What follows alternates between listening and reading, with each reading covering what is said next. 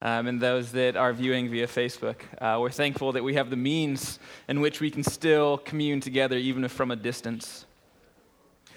Prior to entering into Psalm 24, we want to once again quiet our hearts and center ourselves on the God of glory. We want to center ourselves on Jesus Christ, the one that we can rejoice in, that through him God has made a way for us to be made right with him. So may you join me in prayer. Lord God, we do praise you for your Son. We praise you that through him and him alone, we have been made right with you. Lord, as we just sang, it's not through us, but it is through your Son, Jesus Christ. And God, we praise you that we can come and worship you, that we can come and proclaim the truths of Scripture, that we can gather as a people to praise you, to worship you. Lord, we thank you that we have the means to be able to come together, even in the midst of a pandemic, where we can come and be your people, to worship you, to commune together, to eat the Lord's Supper, to rejoice. And yet, Lord, we recognize that some of us are not able to gather this morning with us. And God, we pray for our congregation that in a sense is afar, as they're either viewing via Facebook or will be able to view it later. Lord, we pray for those that are not able to be here. God, that you continually stir within their hearts a desire for you. Stir within their hearts a longing to be with your people. God, because you did not design us to be apart. You designed us to be a people really living in exile together, longing for the day when you return. So may we be a people that do that well. God, may we be a people that love our city well, Lord. May we be a people that love our nation well. God, we recognize that in this time, we live in a very divided nation. And Lord, we pray that within the branch community, we will be a unified people. Lord God, that we rejoice in what we have in common more than those small differences. Lord God, may we rejoice that you are the head of the church. And each of us are members of it, and we have a unique role to play, yet our role is vital. And so may we look outside of ourselves to see the vital role our fellow brothers and sisters in Christ have to play. And Lord God, we don't just pray for unity within the branch, we pray for unity within our global universal church as well. God, may this be a season in which the body of Christ is bonded in the blood of Christ. May we rejoice in our similarities. May we seek unity in you. And may our unity truly change this divisive world and bringing this world to the foot of the cross for your glory, for your name's sake. And lastly, Lord, we praise you for your word. We praise you that we get to come and commune with you, that the God of creation, the God of the universe, you actually commune with your people. Through your word, God, we have been given clarity on what to know, what to think, what to do. So God, as we open your word today, may you speak powerfully and boldly through me. Lord, may you take away my own desires, and may the only desire be that your word be made known and that we leave this place changed and in awe of who you are. In your name, amen. We're continuing our series in the Psalms throughout this summer, and today we're going to be in Psalm 24. So if you do have a physical Bible or you've got one on your phone, please pull up Psalm 24 as we'll be going through this psalm today.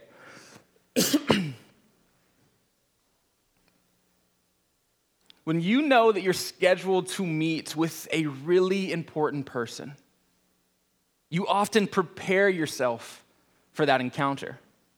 And I'd argue that more often than not, if that person is elevated in importance, the more important they are, the more time you're going to put into that preparation. I mean, you want to get all your ducks in a row. You want to look the part. You want to be presentable. I mean, a great example is think of a wedding day. And we have a newly married couple in the crowd today. Congratulations. But you think of that day and all the prep that goes into that specific moment. The beautifying of oneself, the flowers, the tables, everything for that day to be presentable. I think of two very important people that I met in my life, and those are my kids, Ivy May and 40 James. And I think about the preparation that goes into meeting your child. I mean, think of all the supplies you have to gather. Diapers, and more diapers, and then some more diapers, and wipes, and pacifiers, and bottles, and clothes, cribs, bumbo, strollers, swings, things you didn't even know existed prior to getting pregnant. Think about the preparation that the woman has to go through. It's literally 9 months of preparation for delivery. Or you go to birthing classes. You go to a hospital tour. You get your to-go bag ready and get your car seat installed. And then if it's in the midst of COVID, you got to get your mask as well. And you got to get your COVID test. And then you step into the hospital and everybody's in their special protective gear. And yet the reality is when that day comes, when the water breaks and you're headed to the hospital, and finally you get to see your little one, more often than not, you still don't feel ready. You don't feel prepared or ready to bring this child into the world, and yet you stand before him or her. You see, today our psalm gives us a glimpse of the Israelites preparing to meet their God, preparing to meet Yahweh. And the question we'll be asking is, are they prepared? Are they worthy? Which I hope causes us to think about our own preparation, reflect on our own readiness, because we will see that the King of glory is coming. Do we know this King? Are we prepared to meet him? Psalm 24 moves us into the city of Jerusalem, specifically this approach to the temple itself. And so we see the people of God converging to the house of the Lord. And you see what I love about this psalm is it so beautifully magnifies the truth and arc of the gospel message itself. For in many ways, we'll see this common framework of creation, fall, redemption, restoration played out beautifully throughout these 10 verses. See, today we experience the King of glory come to his people. And I believe the right response is to be one of praise and adoration. The King of glory is here, so may we rejoice. If we're to break down Psalm 24 to see how is this structured, how is it laid out, it's really laid out into 3 different stanzas. And ultimately we'll see these truths throughout. Praise the King of glory, for he is, number 1, the creator of all things, in verses 1 and 2. Number 2, the purifier and blesser of his people, in 3 through 6. And then lastly, the victorious Lord of hosts, in verses 7 through 10. And as I said, we'll see this arc of the gospel flow throughout as well. And really, creation is in verses 1 and 2, followed by the fall and redemption in that middle section of 3 through 6. And then lastly, ending with restoration. This is a psalm we want to sink our teeth into and rejoice. So let's begin with these first 2 verses. The King of glory is the creator of all. Verses 1 and 2 says, the earth is the Lord's and the fullness thereof, and the world of those who dwell therein. For he has founded it upon the seas and established it upon the rivers. Simply put, God is the creator. And what did he create? He created all things, the fullness of the earth. Yet not only did God create the world, he actually created everything that dwells in it, dwells therein. You see, our mind should automatically go back to the Genesis 1 account of seeing God create. And all things mean that those that are inanimate, those that are animate, the vegetation, the animals, humanity, from start to finish, he created. And so we see this creator language also points to the fact that not only is he creator, but he is also the sustainer. Because as he creates, his creation depends upon him to function. It's not a deism approach where he's a clockmaker that simply turns it and disappears, but rather he is intricately involved in every component. Life and existence comes from the Creator God. Not only that, we see in verse 2 that David uses this powerful imagery to actually characterize the authoritative power of God. See, Israel was not the only nation that had a creation account. It was actually really common that most ancient nations had some kind of story, some kind of myth for how the world was founded, how it was developed. And in most of these ancient accounts, the waters or the seas, the rivers, they played a primary role. In the Mesopotamian account, these chaotic waters, what we see here, seas and rivers, they were actually gods. And the story goes that Marduk was able to defeat these water gods. And it was out of the carcasses of these defeated gods that the world was established. Or in the Canaanite account, you have Yam, which in Hebrew literally means seas. He is one of the water gods that fights against Baal for control of the world. And if you know your Bible, Baal is present throughout much of the Old Testament, showing that he was the superior one. And yet the water god Yam is also known by Judge Nahar. So he has two different names, Yam and Judge Nahar. And Judge Nahar in Hebrew means rivers. So you see the play on word that David does here, as he's ultimately saying, look, rivers and seas, pointing to these Canaanite gods. And he's showing the Israelites that he actually deconstructs this Canaanite myth by removing the divine elements that are associated with these gods. He's saying the Creator God, the God of the Bible, he's not going to war against these gods. There's no military or power struggle evident in this text, in these first two verses, for he is all-powerful.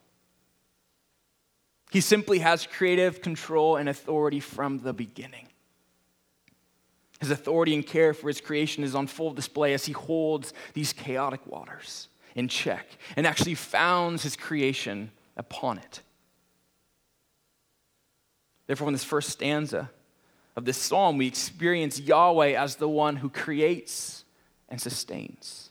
The world is his. And because the world is his, he exercises his authority and judgment over it. I mean, the idea that a creator has authority and judgment over his creation should make sense to us. Once again, let's think of mine and my wife Anna's relationship with our son Ford, who's almost 3 months old. We created him, and thus we have the authority and judgment over him. We care for him. We have compassion on him. He needs us, and let's be real, he needs Anna way more than he needs me at this point. Way more. But we provide for him and sustain him. Without us, he could not survive. We feed him. We change him. We clothe him. We hold him when he cries. We snuggle him. We know what is good for him, and therefore we act accordingly. And in the same way, God loves us. He cares for us. He clothes us. He feeds us. Yet at some point, we recognize within my illustration that, Lord willing, Ford will no longer be dependent on mom and dad. That he'll be able to have the authority to make his own judgments, to make his own decisions.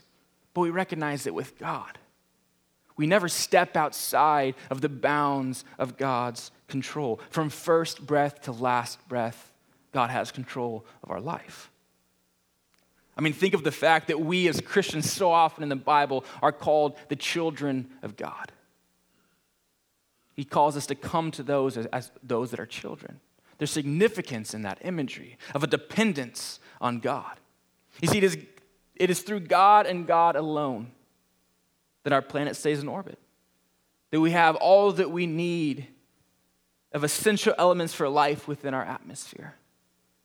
The intricacies of this world are by his intelligent design. It is through God and God alone we have being. He is the one that knit us together in our mother's womb. He knows when we rise and when we sleep. He knows how many hairs are on our head. He creates. He sustains. And as David introduces us to this authoritative, creative God, he naturally transitions from God the creator to actually God's people, the pinnacle of his creation.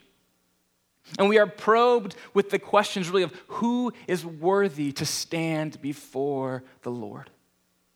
Who is worthy of his holy place? God is creator. But does that mean that his creation can actually interact with him?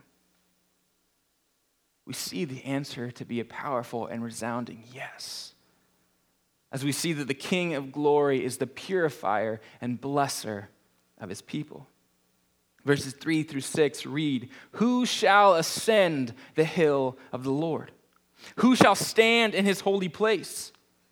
He who has clean hands and a pure heart, who does not lift up his soul to what is false and does not swear deceitfully. He will receive blessing from the Lord and his righteousness from the God of his salvation. Such is the generation of those who seek him, who seek the face of the God of Jacob." So right here, we can liken this imagery presented to a myriad of pilgrim worshipers coming to the Temple Mount, stepping step by step up that hill to commune with God. And this is a journey that for many of them was potentially miles through treacherous terrain. Again, we recognize that this psalm would have been speaking to those throughout history that were pre-exile and post-exile.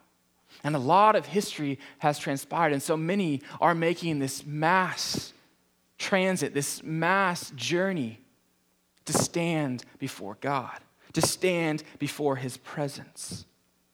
They're preparing themselves to go and participate in worship. And we actually know from archaeological excavations that at Herod's temple, on the southern approach to the temple, there's all these kind of perforated areas within the mountain where all these small ritual baths were located. And it's in these baths that worshipers would cleanse themselves in preparation for the ascent, in preparation for standing before the holiest of gods. And thus the psalmist begins and asks, "Who shall ascend the hill of the Lord? Who shall stand in the holy place?" Ultimately, who shall stand before the Creator God and be worthy to actually be there? And this is the response we get. He who has clean hands, he who has a pure heart, he who is not idolatrous, he who is truthful. You see, this clean hands and pure hearts connotates that of an inward and outward reflection. Clean hands is not simply scrubbing your hands for 20 seconds to get rid of the dirt. Rather, clean hands in this context actually points to being free of innocent blood. It's an outward measure of one's character and righteousness. And he who has a pure heart, it shifts from the outward to the inward. To ultimately have a right relationship with God, he's saying it's not ultimately on one's outward obedience, but it's also within the integrity of the soul. It's the outward actions should be consistent with and flow out of this inward dependence on God. God's rightful worshipers must be innocent, he says, both in action and mind. It's really this holistic purity that is essential. And he also says it's not for those that lift their souls to what is false.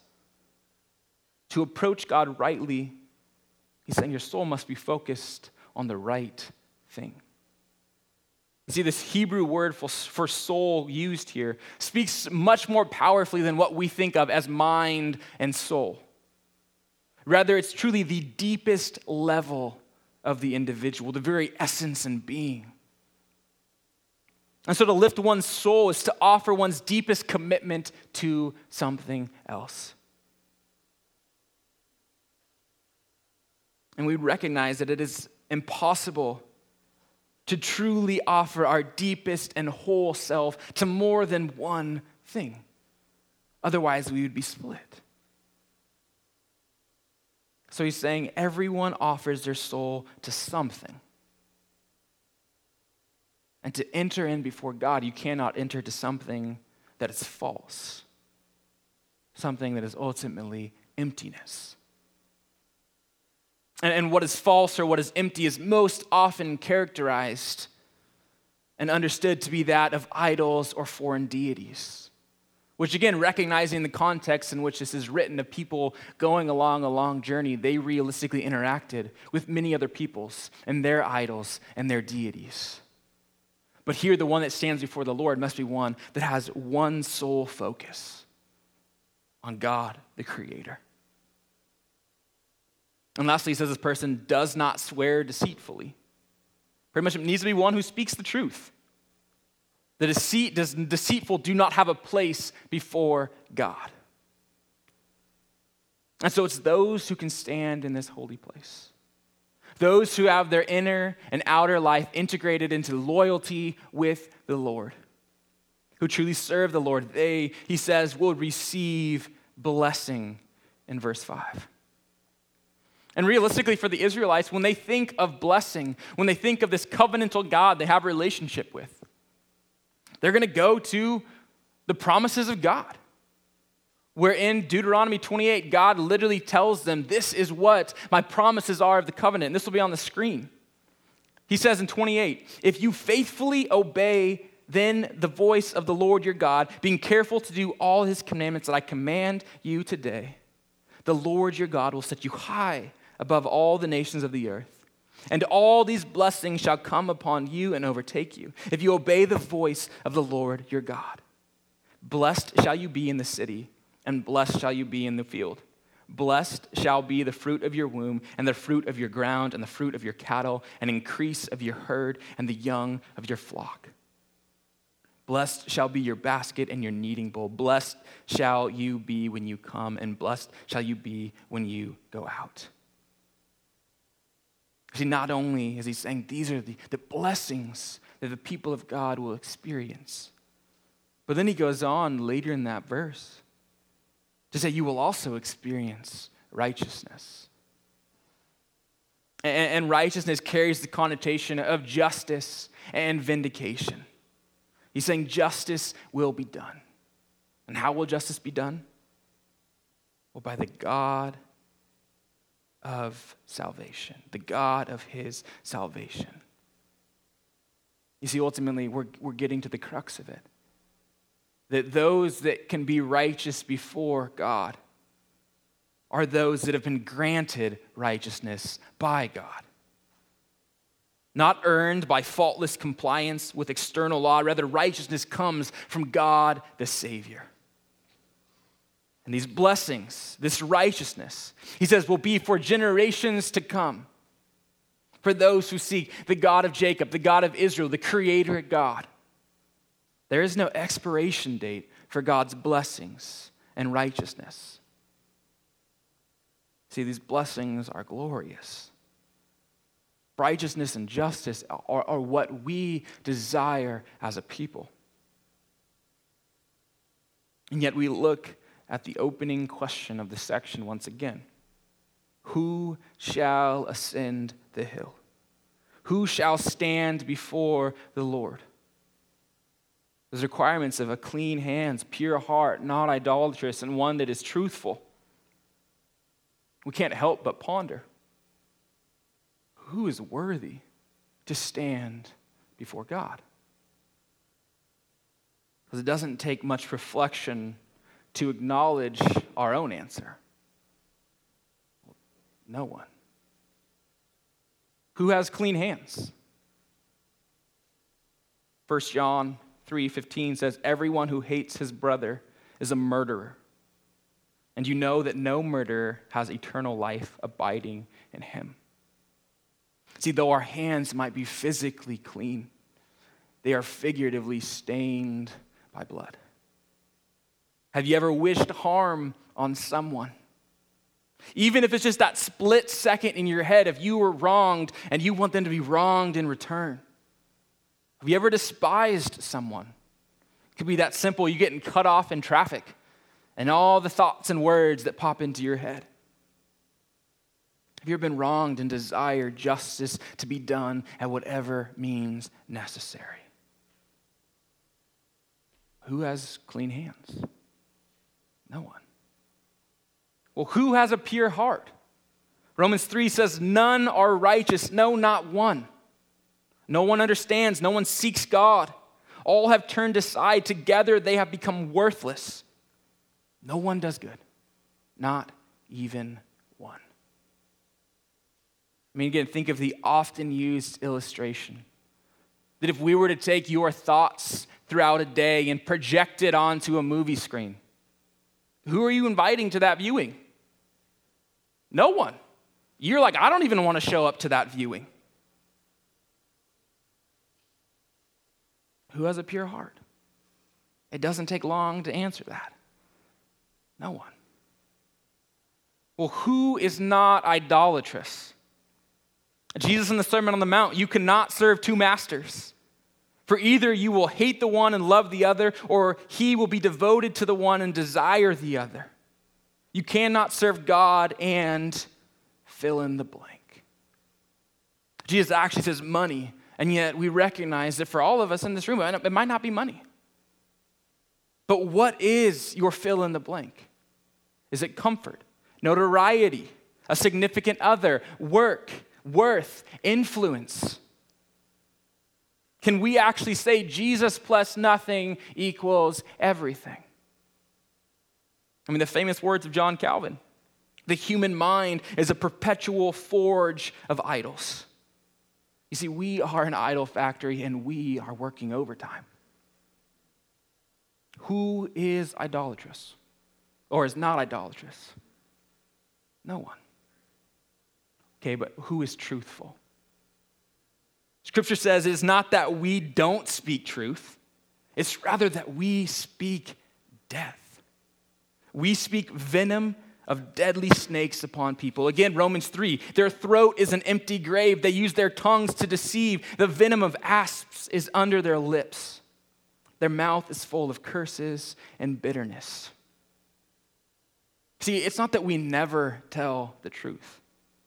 We know we make truthful statements much of the time. But is truth the very essence of our being? Truth is an adjective used for some of my life, but could I actually use it to say this is who I am in and of myself? Just think of that little white lie, that partial truth, or that fluffed up statement to avoid awkwardness. Who is truthful? No one. So I ask the question yet again. Who is worthy to stand before God? Based on the synopsis from the last few minutes, we have the resounding thought in our head. No one. So is there any hope? Will anyone ever be able to ascend the mount? Will anyone ever be able to stand before God and worship him rightly?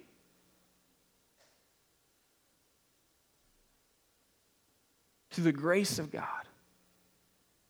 through the gospel, this answer shifts from no one to the one who comes through his Son. You see, this psalm is not a self-righteous declaration of innocence, but rather it's an admission of one's dependence on the merciful God. Remember, their righteousness, our righteousness, in this psalm says comes from the God of his salvation, the God of our salvation. And we as believers know that our salvation comes through Christ. You see, this psalm is not a do-better psalm. It's not a, hey, here are the 10 easy steps to make yourself worthy of approaching the temple of God. Because apart from Christ, there's nothing you can do. This is a look to the God of mercy. Look to the cross, where you will see that you are worthless, but you stand before the one that is worthy.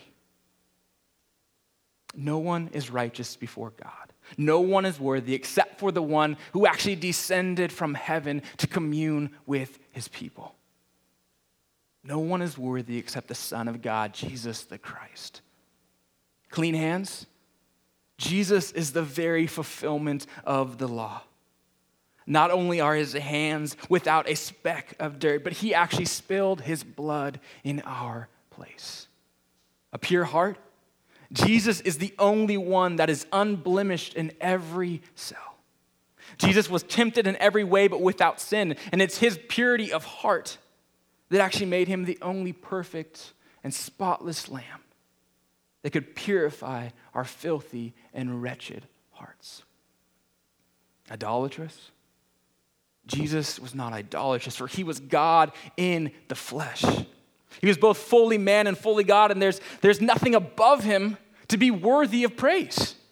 Instead of being chained to idols, he was the one that actually broke every chain. He creates us anew and makes us slaves to righteousness instead of slaves to the sins of the flesh. Truthful? He's truth incarnate. He is the definition of truth. He is the Word of God. What he says comes to pass. What he says brings life, and life to the fullest.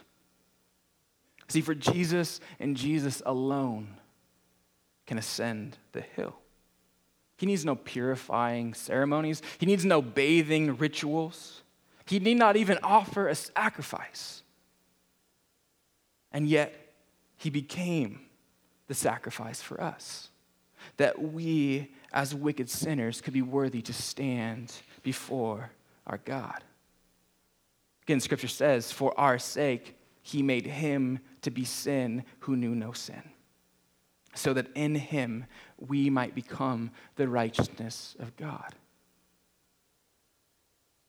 You see, we can say we can ascend the hill, we can stand before God, because our faith in Christ brings us with Christ to the Temple Mount.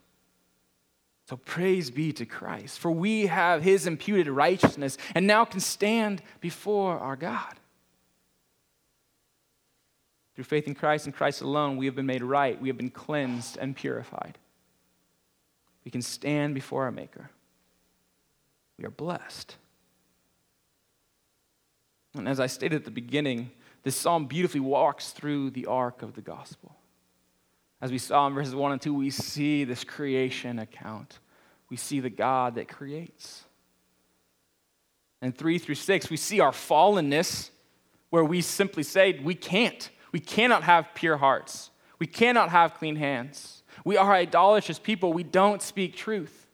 And yet we see the redemption comes through the God of salvation, who through his Son has made a way to stand before God. And lastly, in verses 7 through 10, we see this continued right response to God and to his gospel, as we see really the restorative King of glory return victorious from battle. You see, the King of glory is the victorious Lord of hosts. 7 through 10 says, lift up your heads, O gates, and be lifted up, O ancient doors, that the King of glory may come in. Well, who is this King of glory? The Lord, strong and mighty, the Lord, mighty in battle. Lift up your heads, O gates, and be lifted up, O ancient doors, that the King of glory may come in. Well, who is the King of glory? The Lord of hosts. He is the King of glory. See, in this third stanza, the scene is that these pilgrim worshipers, they've actually been gained admission into the temple courts.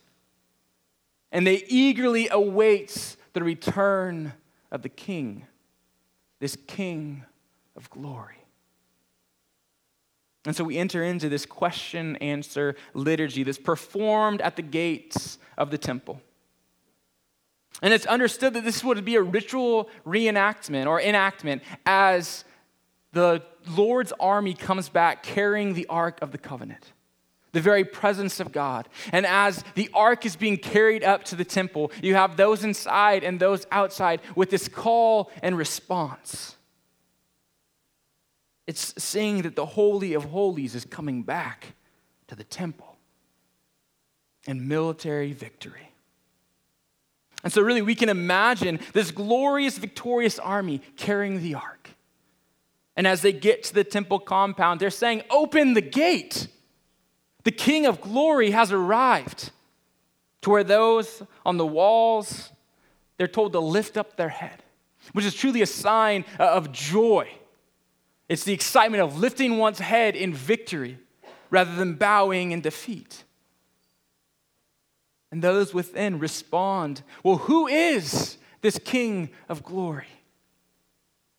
To which those outside the temple boldly proclaim, "The Lord, strong and mighty, the Lord, mighty in battle."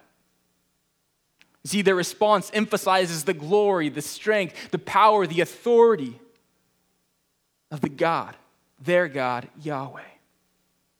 And again, we recognize that this question of who is the King of Glory, it's not a real question of identity. They're not actually asking, "Hey, who's outside the temple?" We don't actually know. Rather, this is a formulaic question and answer that really builds momentum, excitement, joy as Yahweh has returned. So that as we get to the end of the psalm, there's no question of who is this God, who is this King of Glory. Rather, it's a joyful shout of the Lord of hosts. He is the King of Glory. Think of your sports playing days or a myriad of sports movies. And before the game, what typically happens? The team huddles up and they start rocking back and forth. And someone says, "What time is it?" To where everybody else responds, "Game time. What time is it? Game time. I can't hear you. What time is it? Game time." That's in a sense what is going on in this beautiful, powerful imagery of the people of God rejoicing that their God is victorious. I mean, you can't not get pumped up in those scenes of seeing people with raw emotion getting stoked for what is to come. The people want to worship him in fullness and truth, with joy and excitement. See, this is the powerful reality. When God's people, through faith in Christ, await God in worship, the King of Glory shows up. And our King is victorious. As I stated, this realistically was sung in response to military victory, of God going with his people and defeating those who stand against him.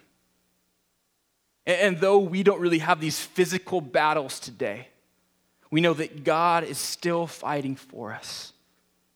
For we're told in Ephesians, we do not fight against flesh and blood, but against the rulers, against the authorities, against the cosmic powers over this present darkness, against the spiritual forces of evil in the heavenly places. You see, the battle is raging. And our God, the King of Glory, does not lose. Rather, he is the victorious Lord of hosts. He is the Lord of armies, leading his people to victory. And you see, we're blessed with the word of God, because in the end, in Revelation, God actually gives us a glimpse of this final battle. The battle that ends all battles.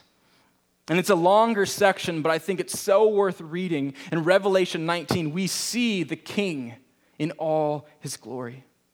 This will be on the screen starting in verse 11. John says, "Then I saw heaven opened, and behold, a white horse. The one sitting on it is called Faithful and True, and he is righteous. He judges and makes war. His eyes are like a flame of fire, and his head are like diadems, and he has a name written that no one knows but himself. He is clothed in a robe dipped in blood. And the name by which he is called is the Word of God. And the armies of heaven, arrayed in fine linen, white and pure, were following him on white horses. For his mouth comes a deep, sharp sword, with him to strike down the nations, and he will rule them with a rod of iron. He will tread the winepress of the fury of the wrath of God Almighty.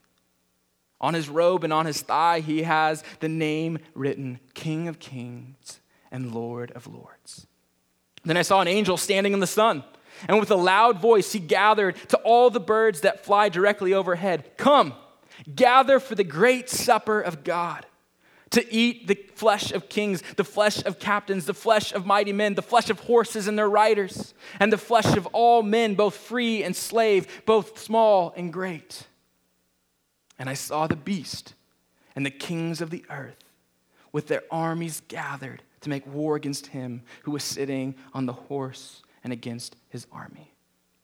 And the beast was captured, and with it the false prophet who in his presence has done the signs by which he deceived those who have received the mark of the beast and those who worship its image. These were thrown alive into the lake of fire that burns with sulfur. And the rest were slain by the sword that came from the mouth of him who was sitting on the horse. And all the birds were gorged with their flesh. It's a gruesome image at the end. And yet it's a powerful image that this is the King in all his glory. And at the end of time, he comes and he reigns victorious because the Lord of hosts is Lord of hosts yesterday, today, and in the millennium to come. Does this not excite us? Does this not pump us up that this is our God? He is mighty to save. He is victorious. He is worthy of our praise and adoration. And so we, like these Israelites, can lift our heads in joy. We can lift our heads in hope and anticipation, for we know the end. Praise be to the King of kings and Lord of lords. Praise be to King Jesus, who made those who are lowly, those who are far off, those who are destitute, those who are blemished. He has made us whole. He has redeemed and restored. We've been made righteous. Thanks be to God.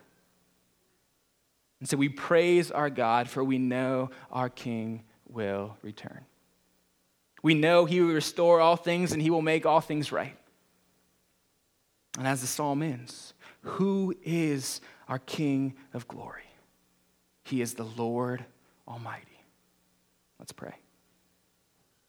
Lord God, we praise you for psalms like this. Psalms that in many ways are an anthem and battle cry of rejoicing in who your Son is. It's introspective, Lord, as we look to our lack of worth. And yet it also pushes us out of ourselves to look at Jesus, the one who came, the one through him we actually have worth. Lord God, we thank you for your Son in whom we have life. Lord, we thank you for the King of glory, that he is victorious and worthy of praise. In your name. Amen.